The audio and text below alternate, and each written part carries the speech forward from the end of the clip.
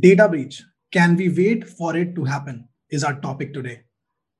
Our guests today are Sajai Singh and KK Mookhey.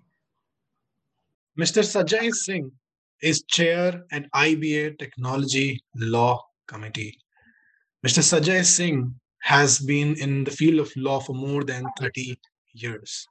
He works as a chair of corporate commercial practice in J Sagar Associates. He has been a partner at J Sagar since 1992. Welcome to the show, Sajai. Thank you. Thank you so much, Akash. And I'm looking forward to this podcast. And with that, back to you. KK Mookhey is the founder of Network Intelligence, is an expert in cybersecurity. He has grown Network Intelligence from a one-man company to a 600 employee company operation with offices spanning in New York, Dubai, and Mumbai. He's an expert in IT strategy, information risk assessment, and mitigation strategies. He also excels in information security policies and procedures. He has co-authored two books, Linux Security and Controls by Saka and Metasploit Framework by Synergis Publishing. Welcome to the show, KK. Thank you, Akash. Pleasure to be here. So today, let's jump onto the topic. And I think I have been in this field for around 4 years, and obviously very less from you both. But what has been happening is the big term of the year should easily be given to data breach. Any big company, any biggest of the big companies, right? They all are getting harmed by data breaches, right? It can be Facebook. It can be, you take a name and they have a data breach to their name, right? And as simple as name, phone number, your passwords, right? Data as simple as that is easily available on dark web. What is happening right now? What are we after, right? What are they after, right? So what is a data breach, KK?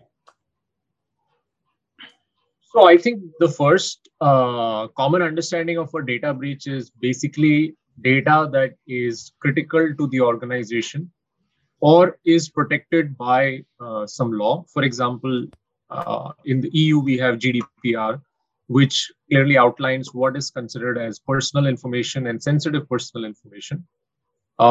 India, we have a draft law, and I'll leave Sajai to speak more on the legal aspect. But basically, anything, any leakage of data of this sort would be considered a data breach. Now, is it large volumes of data? Is it a few customer records leaked out? I would say it should be reasonably large amounts of data. Like if we're talking about an insurance company or an e-commerce company and we're talking about a handful of customer data records leaked, one would not classify that as a data breach to be really concerned about. But yes, when it starts getting into tens of thousands and hundreds of thousands and millions of records, then we do have a data breach on hand. And the other aspect which one might also want to think about is things like ransomware, which is so prevalent. But would that be considered a data breach or no? It's kind of debatable because some ransomware attackers will actually hold your data to ransom in the sense that they will threaten to leak it if you don't pay them. Whereas most other ransomware authors will simply say, we'll not give you the decryption key. So it's if the ransomware author also says that we will leak your data if you don't pay us, then that would also probably classify as a data breach. Yep. Sajai, what's your take on data breach? Well, data is becoming increasingly valuable to businesses across board, especially data that relates to customers and payments. It's often referred to as the new oil. However, unlike oil, it cannot be traded, but it can definitely be stolen. And like KK said, encrypted, and you can do various things with it. So the possibility of theft of something of value brings bad actors in the picture. And these bad actors breach the security systems that protect the data, steal the data, and seek to monetize it. Now, even the smallest data breach can have a big impact. From small businesses to big tech, I think everybody is equally vulnerable to such breaches. And while big tech may have an army of advisors, I think it is the MSME sector that needs to grasp the consequences of a data breach properly to assess risk. Understanding risk requires a clear-eyed view of the consequences of a data breach. MSMEs often mistakenly believe that they are too small to be a target and don't prepare. This lack of preparation creates vulnerabilities for criminals to exploit. Now, talking of big tech, and as KK mentioned on April 20th, which is less than 2 months back, Revil, a take on the word devil, a group of hackers declared that they had broken into Quanta Computer, a Taiwanese company that assembles several Apple gadgets. Now, Revil claimed that they had access to what may be best described as sensitive data. Since Quanta had declined to pay a ransom for this sensitive stolen information, Revil reached out to Apple directly. As a teaser of what they had with them, the hackers released online a schematic diagram of Apple laptops urging Apple to take heed to their threat or they would sell the sensitive data. Now, Apple had to buy back this sensitive data, and the whole concept of buyback, took a new connotation. Now, what you have to remember is something very important that KK mentioned. And this really comes from the audacity of this theft. And if we recall in the 2010s, when the whole concept of malicious software was first spread into computers of common users, what the malicious software would do was encrypt the data and transform it into gibberish. Then came the demand for money to provide a decryption key to unscramble the files. However, with companies like Apple, Revil knows that they have a backup and they really don't need to buy that data. They already have the data. So, if you encrypt it, they don't really need the decryption key. However, so what has happened is that the Revil attack shows how the susceptibility has grown, how the sophistication of the attacks have grown. And this professionalism, I would say, is possible only because of the deep pockets of big tech as compared to the resources of smaller businesses and individual users. Infrastructure companies like Colonial Pipeline, hospitals, pharmaceutical companies, universities, even enforcement offices, everyone is an obvious target.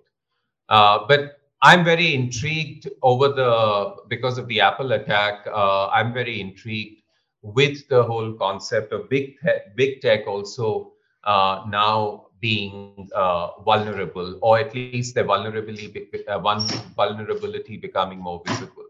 Again, as we started, right? It's any company that we know of is being harmed by an attacker or by a mistake, right? But still, if data is going out, which should not go out, it becomes a data breach, right? And with laws like GDPR and the Indian law that is coming in for privacy, personal data, right? End of day, the personal data that comes out of a data breach will start making more challenges for the same companies. Yeah. Also, I'm trying to understand more from both of you, right? Do you think data breach is a major compliance problem, or is it a major reputation problem? Yeah. What is your take on this? Yeah, Sajai. So in terms of, well, let's look at the consequences and of a data breach, and probably that will help us understand. A lot of literature you'll find which says that there are the 3 F's that get triggered. One is the fines. Fines could be fines because of law that you mentioned, GDPR and various other laws. There are fees that you have to pay to consultants like KK, lawyers like me, and various other people, forensic and various other people. And at the end, there's huge amounts of frustration. So these are called the 3 F's. I add 3 more F's to the whole consequence pool and say there's fraud, there's forensic investigation, and the future compliance costs. Because like I was talking about MSMEs, they say, who can attack us? Who's be interested in us? But once the attack happens, then you get into future compliance. And costs can include compensating affected customers, setting up incident response efforts, investigating the breach, investment in new security measures, legal fees, regulatory contractual penalties. So all of these can be costs, and costs could be indirect as well. Business operations may be heavily disrupted, in the aftermath of a data breach. And this includes the time to contain the breach, investigate how it occurred, and assess its impact. During this time, operations need to be either completely shut down or altered a little bit until the investigators get all the answers. And this has a huge effect on the revenue and the organization's ability to recover. But these are all the short-term consequences. The long-term consequences are very relevant that we need to talk about. And I think that was the question that you asked. And these hinge primarily on loss of customer trust and diminished reputation. For every business, in fact, for everyone in general, a good reputation is the most prized asset, an asset that one constantly works on to build, and it takes an instant to break. Brand owners work hard to maintain the integrity of the brand, and big or small, the harm caused when a brand gets tarnished is huge. While businesses can and do recover from the consequences of a data breach, but the loss of trust, a tarnished brand, a diminished reputation that a data breach causes can have a huge impact, especially on the bottom line. And for example, for listed companies, a breach can significantly impact its share price and valuation. I'll give you an example. If you remember, in 2016, Verizon acquired Yahoo. Now, they had a huge price for the acquisition, but they got a 350 million discount, primarily because Yahoo had a data breach in 2013, which came to light in 2016 when the acquisition hadn't happened, but they were in the final stages. So that's an example to remember. And in today's social media driven world, news can travel even faster than we had ever imagined. And in seconds, an organization can become a global news story. And the negative press can cause irreparable damage to a breached company. So I think in addition to all the public relations exercise, the organization would immediately need to demonstrate that it took adequate care of the data and had security practices and procedures in place. Otherwise, the customers will leave faster than they came. And I think KK will, who helps companies put these measures, would have something to say on that. Definitely. I think what's your take, KK? What's your take in terms of have you seen this as a company? I think Sajai well mentioned that the discount of $350 million, right? People take years to build that much valuation, and in one click, right? That's a discount that Verizon got. What's your take on the compliance and the reputation question? Yeah, I have a slightly different take than Sajai, and I'll give you some examples of it. So first of all, I think is it a compliance issue or is it a reputation issue? I think it's primarily a business issue, as Sajai has so well articulated, in terms of the different costs and loss of business, etc. Let me address the first piece, which is compliance. Now, not all companies that are that have suffered data breaches or that are likely to suffer data breaches are covered under a regulation for data protection. Okay, so there is a broad Indian IT Act, which is so outdated now, it's 21 years old. And then there has been discussion forever of the Indian Personal Data Privacy Act. And when we look at our customer profiles, we have customers that are heavily regulated, primarily banks and financial services organizations. And they spend massive amounts of time, effort, and money on data protection. And then you have everybody else, which includes big firms, which includes small firms, medium firms, which includes tech-enabled firms, startups, e-commerce companies that are not under any obligation from a legal or a regulatory perspective to protect data. And their spend on data protection is abysmally low. And their focus as well. In fact, we've had conversations with many of them saying, why don't you even have a SOC? And they're like, we've never had a breach, but you have massive amounts of data. But yeah, so what if that data gets breached? And you see that happen in India, right? Zomato had a breach. I don't think they suffered anything in terms of business loss or reputation loss. I mean, did we stop going to Zomato because there was a breach. How many of us remember that there was a breach at Zomato? Big Basket, right? I mean, I went to my wife as soon as I read that news and I said, we buy everything from Big Basket. Do you know they got breached? And her reaction was, meh. And, she lives in a household and she works in data security as well.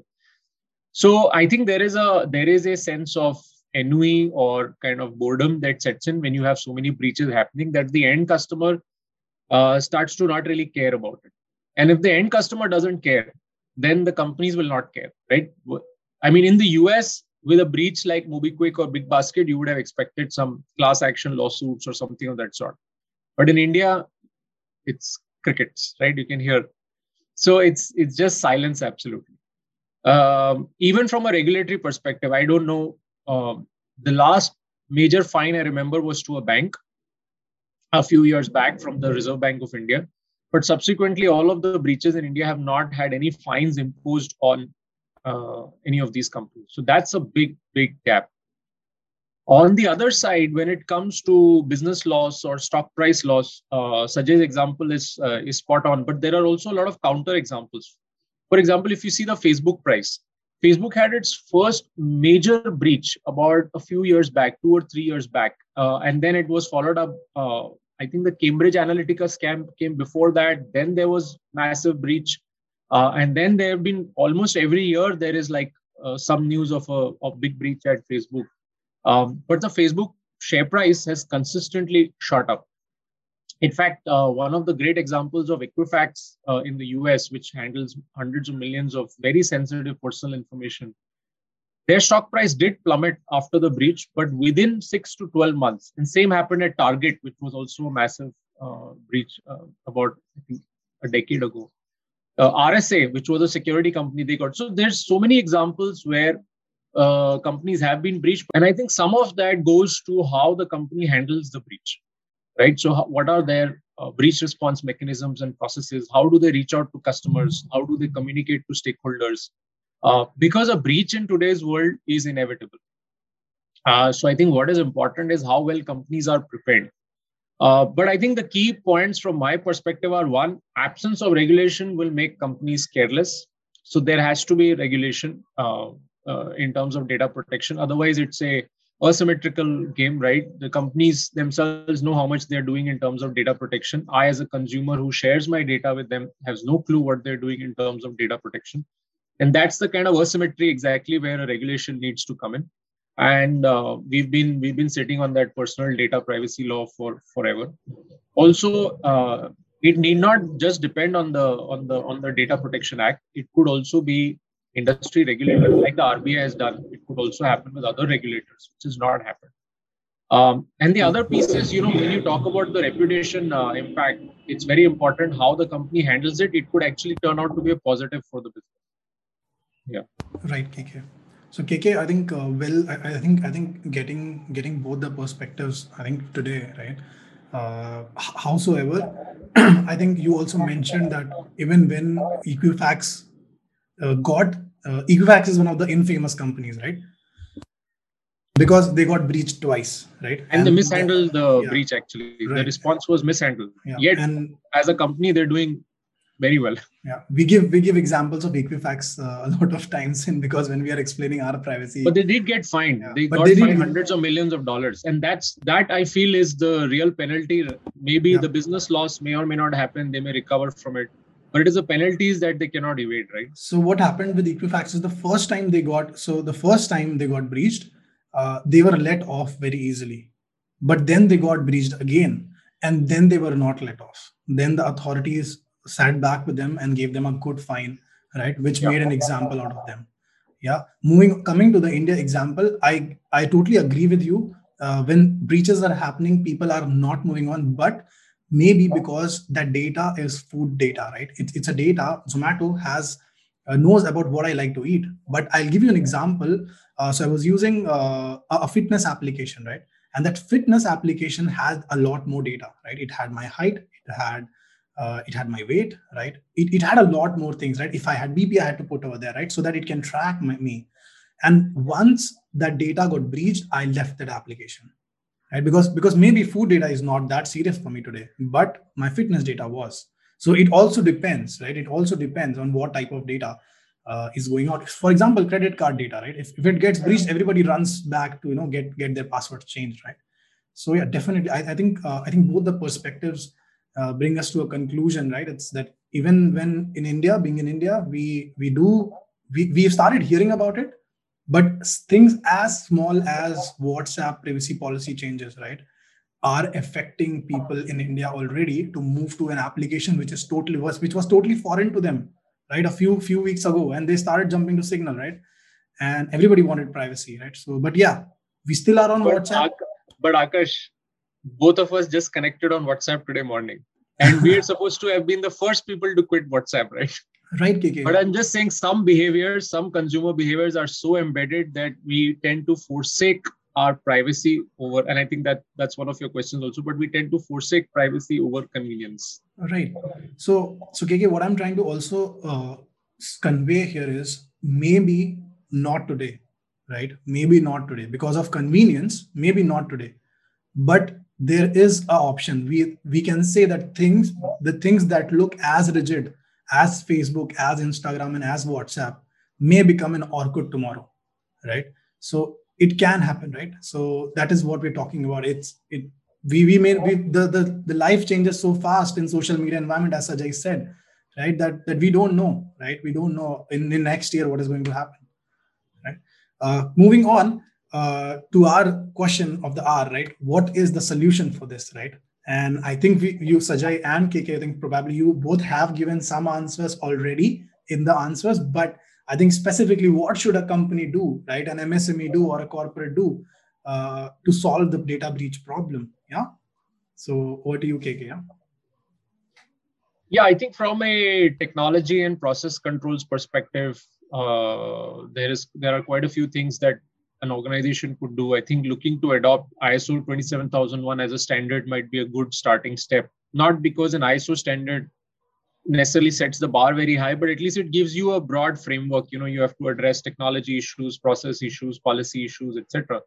And then, and Sajai, if you could correct me if I'm wrong, that I think the Indian law kind of recognizes ISO 27000 certification as kind of a due diligence, right? So you did at least the bare minimum that you were supposed to do. Yes. So that might also act as some level of insurance. But I think from an SME perspective, the most important thing is to take backups, because you will get hit by ransomware sooner or later. And it's only your backups that are going to save you. That's one. At a large corporate level, in the large enterprise level, again, there's so many things that you could do, and we can't get into too many prescriptive points here. But I would just evangelize the need for a breach response plan, right? So you need to be prepared today for when a breach might happen, because we've been part of breach scenarios where, you have all the senior management sitting in a room and shouting over each other because everybody's trying to cover their backsides. And multiple messages are going out to media. Everybody's speaking to the press. There's no consistent messaging. Either they're trying to hide that there has been a breach, or they're trying to obfuscate the facts of the matter. And mishandling the breach is worse than the breach itself sometimes, right? It's just making a bad situation worse. Right. So I would say both of those aspects are important: the preventive aspect and also the response preparedness. Right. Sajai, what's your take? So I'll first just quickly give you the legal inputs, as in what is the compliance level required, because you did mention GDPR earlier. But India does have rudimentary, or otherwise we do have some guidance in law. We have, as KK had mentioned, we do have the Information Technology Act 2000, which is the mother law. Under 43A of that, section 43A of that, we have the Information Technology Reasonable Security Practices and Procedures and Sensitive Personal Data or Information Rules 2011. We call them the 2011 rules. These rules really say that a body corporate, it could be a company, it could be a sole proprietorship, it could be an association of individuals, it could be a large entity, which carries on commercial or professional activities.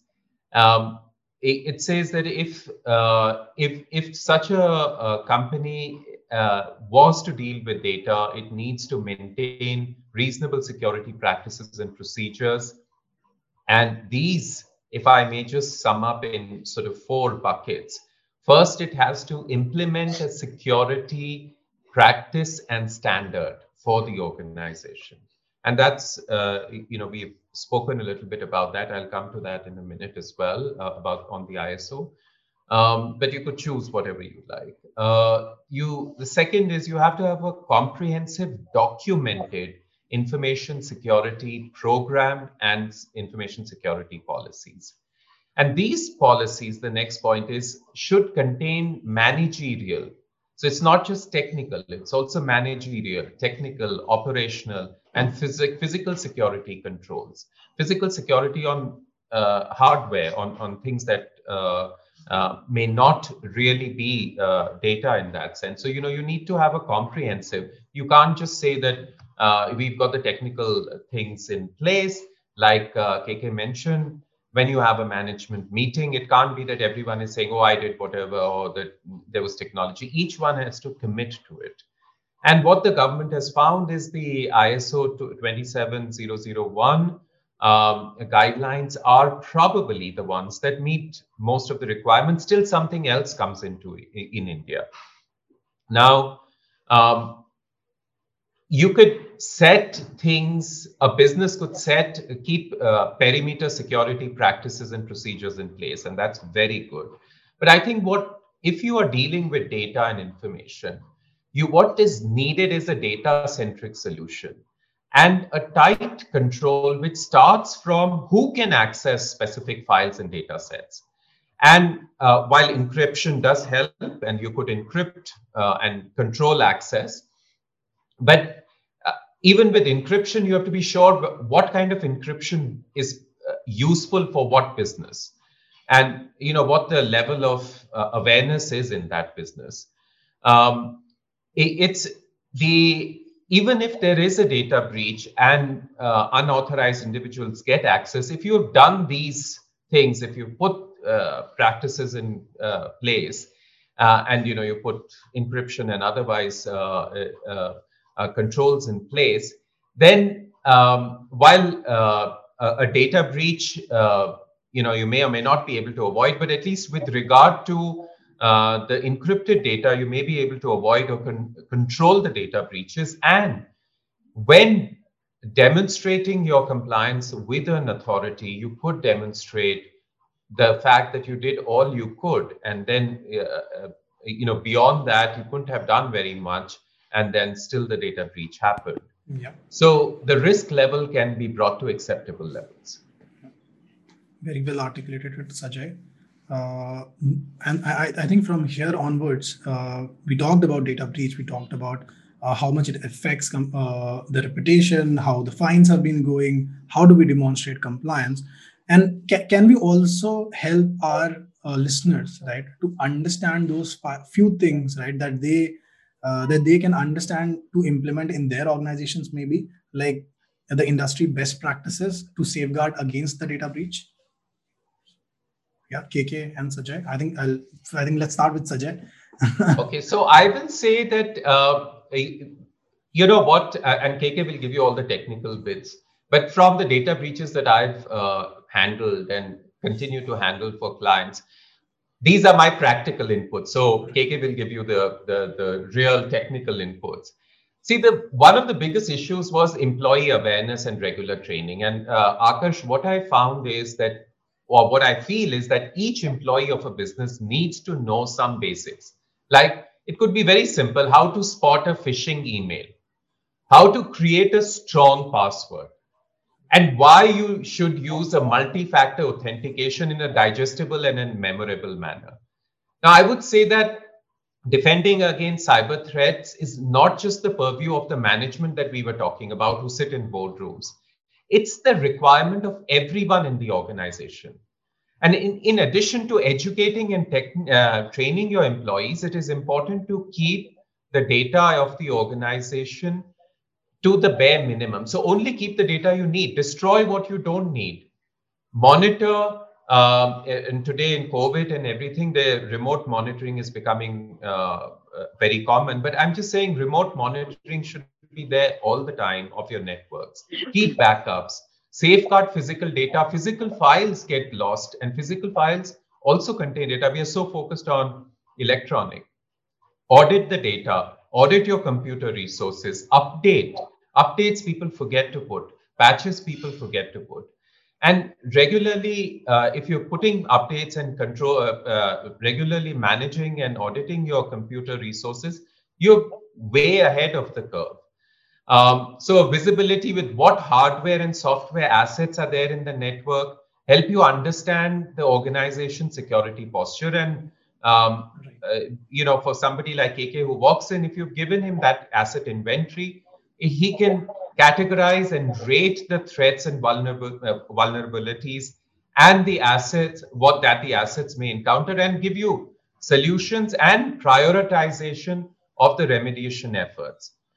I also want to, you asked an interesting question. I also want to bring up totally as an aside, another myth.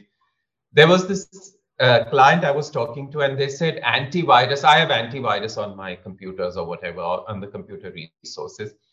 And antivirus is great, but it's not enough to prevent a major data breach. In fact, antivirus protection leaves endpoints like desktops and laptops totally exposed. So, and that desktops and laptops have become a major gateway for breaches. So the security team and people like AK need to understand where these points are and these vulnerabilities to be able to give you that solution. And an endpoint solution using encryption will prevent data loss and leakage. It will be able to enforce what we spoke about a little while back, the unified data protection policies across all servers and the networks across. And if you're mirroring that with all the people, then you are substantially reducing the risk of data breach. So that would be my take on this response. But I'll hand over to KK, who will give you the technical inputs. Yeah. KK, would you like to add on to this? Yeah.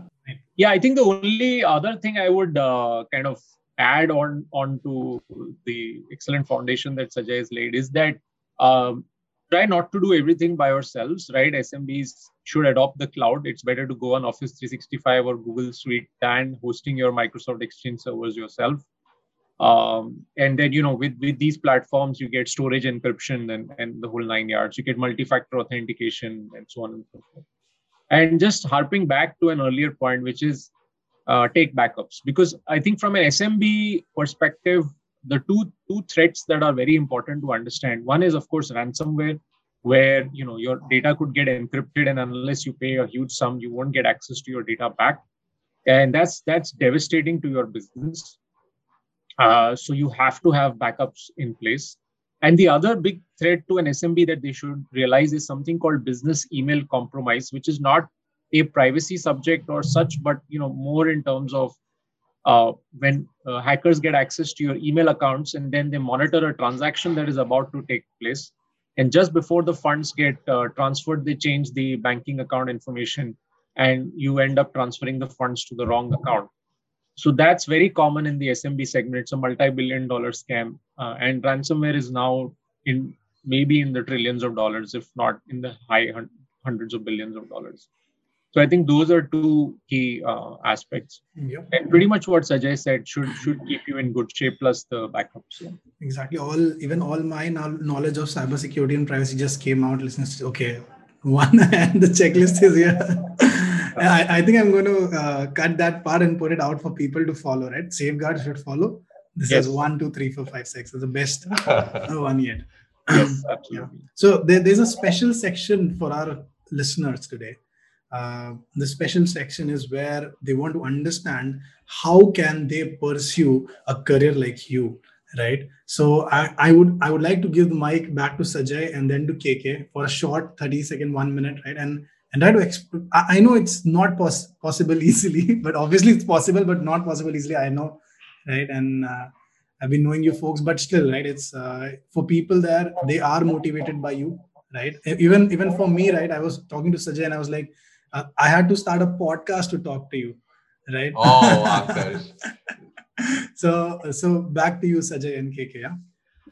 Well, if my life has been an inspiration for anyone, I think I am so happy that my life was well lived. Um, it's hard to say, Akash, that what advice I would give people who would want to do something like I have done. I think I have a long way to go. But the only advice I would give is just focus and hard work. That's all that I can say. The circumstances in my career kept changing, and my career actually spans the change of Indian economy and how the economy kept changing its focus. And I had no option but to continue to, evolve based on that. So I guess I was open enough to adapt to the changing circumstances. So that would be something that was important. But didn't lose focus. I wanted, whatever job I did, I wanted to do a good job. I still, whatever I want, whatever small or big work I'm given, I like to do the best I can. And there is no substitute for hard work. And I have seen that, be it in a conversation, be it in client advice, be it in a large matter, small matter. If you work hard, what we used to call homework when we were in school, you will be able to perform better. So that's what I would say. But, once again, I thank people if, I can provide them, or if they feel I am of any guidance to them, happy to, provide any inputs to them. But I think they would probably achieve far more in today's circumstances. But back to you, Akash, or KK. KK, over to you then. Yeah. So, I started in 2001 and pretty much as a one-man show doing security testing, pen testing work myself. And then from there grew the firm. So I think what's important first is always be learning, right? You have to constantly be learning. No matter what you do, right? You're in a job, you're a professional, you're an entrepreneur. You have to be a constant student for life. That's extremely important. You can never stop learning, and especially if you want to be an entrepreneur, because you don't come from a background where you know everything about running a business. You will have to learn so many aspects of it. And if you're not humble enough to know that you're not the smartest guy in the room, you'll always be learning, and you'll always be looking out for people from whom you can learn. And every interaction you'll be like, what can I take away from this that will help me? But if you come in with massive ego and you say, I'm the dude, and I'll build a massive company and I'll build $100 million company, I don't think that helps, right? It pushes people away, and you need networks to succeed. You need people to support you. You're not going to make it all on your own. So that's one. The second important point is, I think, empathy. So that's very important. We go into any conversation always with a large list of talking points, like, oh, this is what I'm going to say to my customer. This is what I'm going to say to this person in this meeting. But we never go in saying, okay, let me just take a pause and listen to this person for the next 15 minutes. And then I will decide what my response should be. So I think that capability to listen, like when I'm sitting with a customer, I'm never starting off by, hey, here's my company, here's what we do. I always start off by saying, tell us about yourself. Tell us about where your firm is. What are your cybersecurity challenges? And then you tune your response to specifically those points, right? Instead of spending 20 minutes on a PowerPoint spiel. So I think those are key points. And then whatever you do, right, there is no right or wrong career path.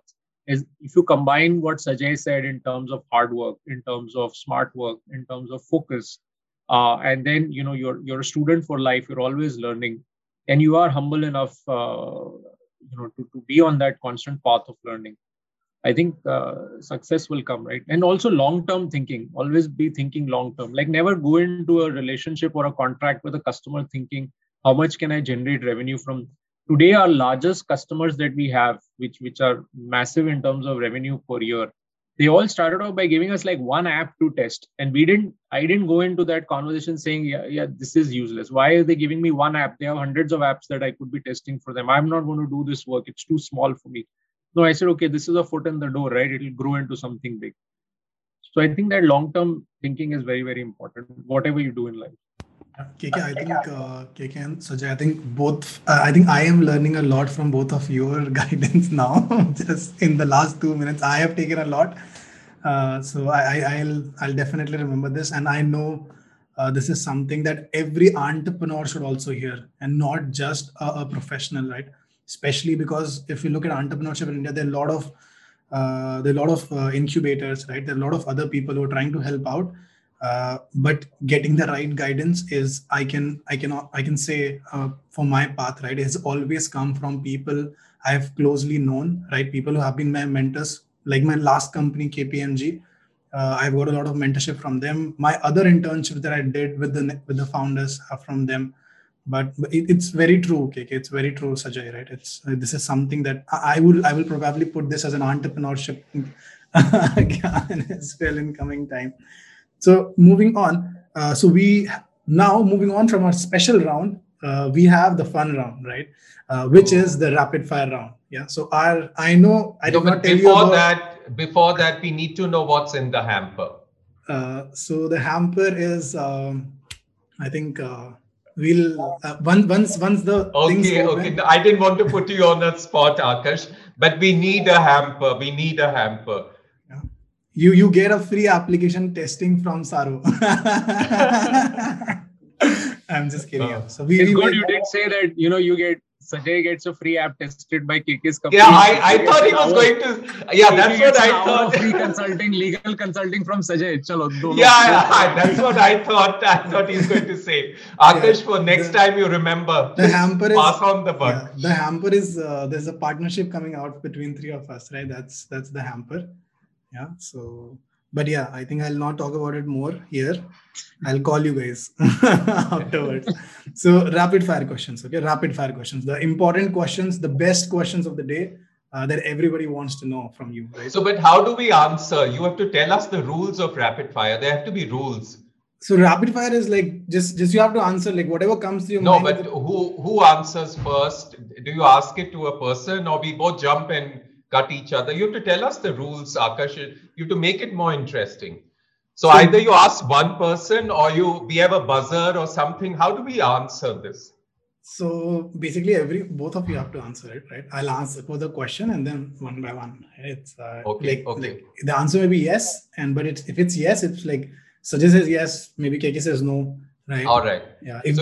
So you'll give the question and then you'll say Sajai and then you'll say KK. Yes. Or I will press the buzzer. Yeah. I'll press the buzzer. All right. Okay. I'm ready. KK, are you ready? I think so. Yeah, this is by the way, this is in 40 plus years. This is my first rapid fire of my life. So that's a new experience for me today. Yeah. Well, it is my first rapid fire, and that's why I really want the hamper. So surely, I think we will do that. We'll need some more PII, right? And you will get your hampers. Yeah. So going on to the questions then. Have you ever been scammed, Sajai? No. Yes. Because why? I'll tell you why. Because it's in terms of my email, it's very interesting. I just use my official email, and everyone says, this is, don't you have a personal email? I'd never keep a personal email. I keep making for a particular purpose, and then I forget the password and then it goes off. So, if those emails have been scammed in some way, I don't know. But no, I haven't been. So my official email, that just shows that JSA has very good security practices and procedures. A plug for JSA, a plug for KK who helped us. And so we don't really need to worry about any phishing or any scamming here. Right. KK. Yeah, KK. Yes, KK said yes. KK said yes. Because, because as the smart cybersecurity professional in the room, I once gave my card to my driver to get the fuel filled in the car.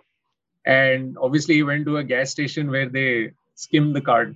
So next day morning, I had some weird charges on my card, which got reversed after a lot of pain. But yeah, thought me better than to hand cards over to.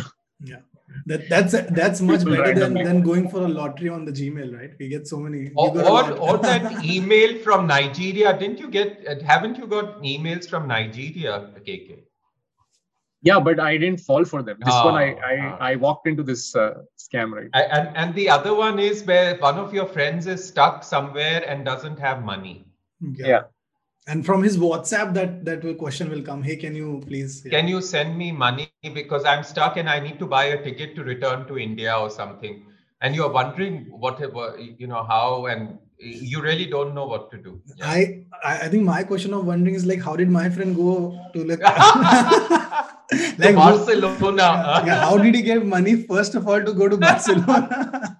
No, nowadays I get WhatsApp messages from very pretty Asian girls saying, that they met me somewhere and they would like to connect. And I'm like, no, this hasn't happened.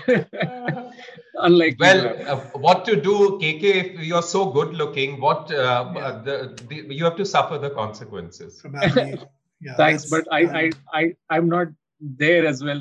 I think these women are really attractive, and I know that I've never met them in my life. Well, they found you online, so you should not break their hearts. Exactly, KK. I think you should bear with them. I should reply, right? Yeah, I think I'll keep you guys updated when I respond to them. Create a new profile. Yeah, create a new profile, KK. I think that's the only solution now. Yeah. So moving on to the next question: data privacy versus convenience. What do you choose? Who is to answer? Sajai. Data privacy. I don't think I'm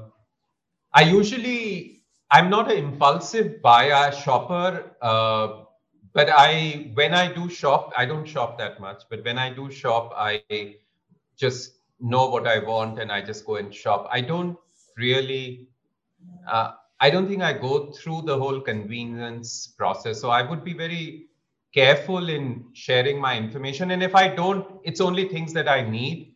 And I don't, they're very basic stuff. So I don't think for those, I would be willing to share my details. All right.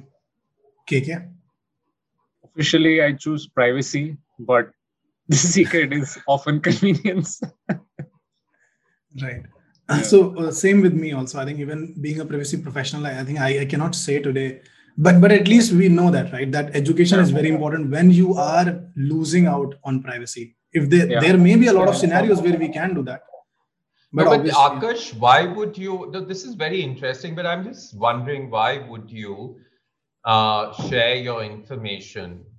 I mean, for you, especially because you are in the profession, why would you share your information? What would you get? I mean, I keep thinking about this and analyzing it, that what is the benefit you get? What is that convenience that you get for which you are willing to do it, share? For example, marketing mailers, right? So for me today, I purposely do not give my email ID anywhere, wherever I go. Even if I have to download a report, I usually give my email IDs that I do not use, right?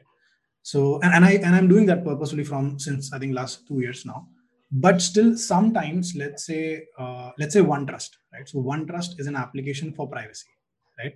And whatever OneTrust sends as a marketing mail or as a knowledge mail helps me out in my profession, right? So I give my data to OneTrust. So OneTrust still sends me some questions. Obviously, we are partners with OneTrust as well, but still, that is something that we get educated with, and that is so. There are a few places where it's not about privacy; it's about my knowledge, right? And for knowledge, I need that person to send me data, right? Do some analytics on me and send me the data, right? For example, Zomato, right? So we all have given our data to Zomato or a similar application like Swiggy. And now they have analyzed, right? At 2 p.m. I get hungry, right? They have analyzed, so they have seen all the data. Then when do I order food, right? So now they know that at 2 p.m. I will be hungry. So they will put a small notification saying, "Bhook lagi hai," right? It's coming right nowadays. So at 1:45 it will be "Bhook lagi." Okay, then my mind will take, okay, I think I need food. Yeah, kuch meetha ho jaye after 2:45, right? They know I have eaten, right? So So maybe sometimes this helps also, but yeah, it's always give and take. Yeah. So it's the push and the pull of marketing. Okay. All right. Great knowledge for me.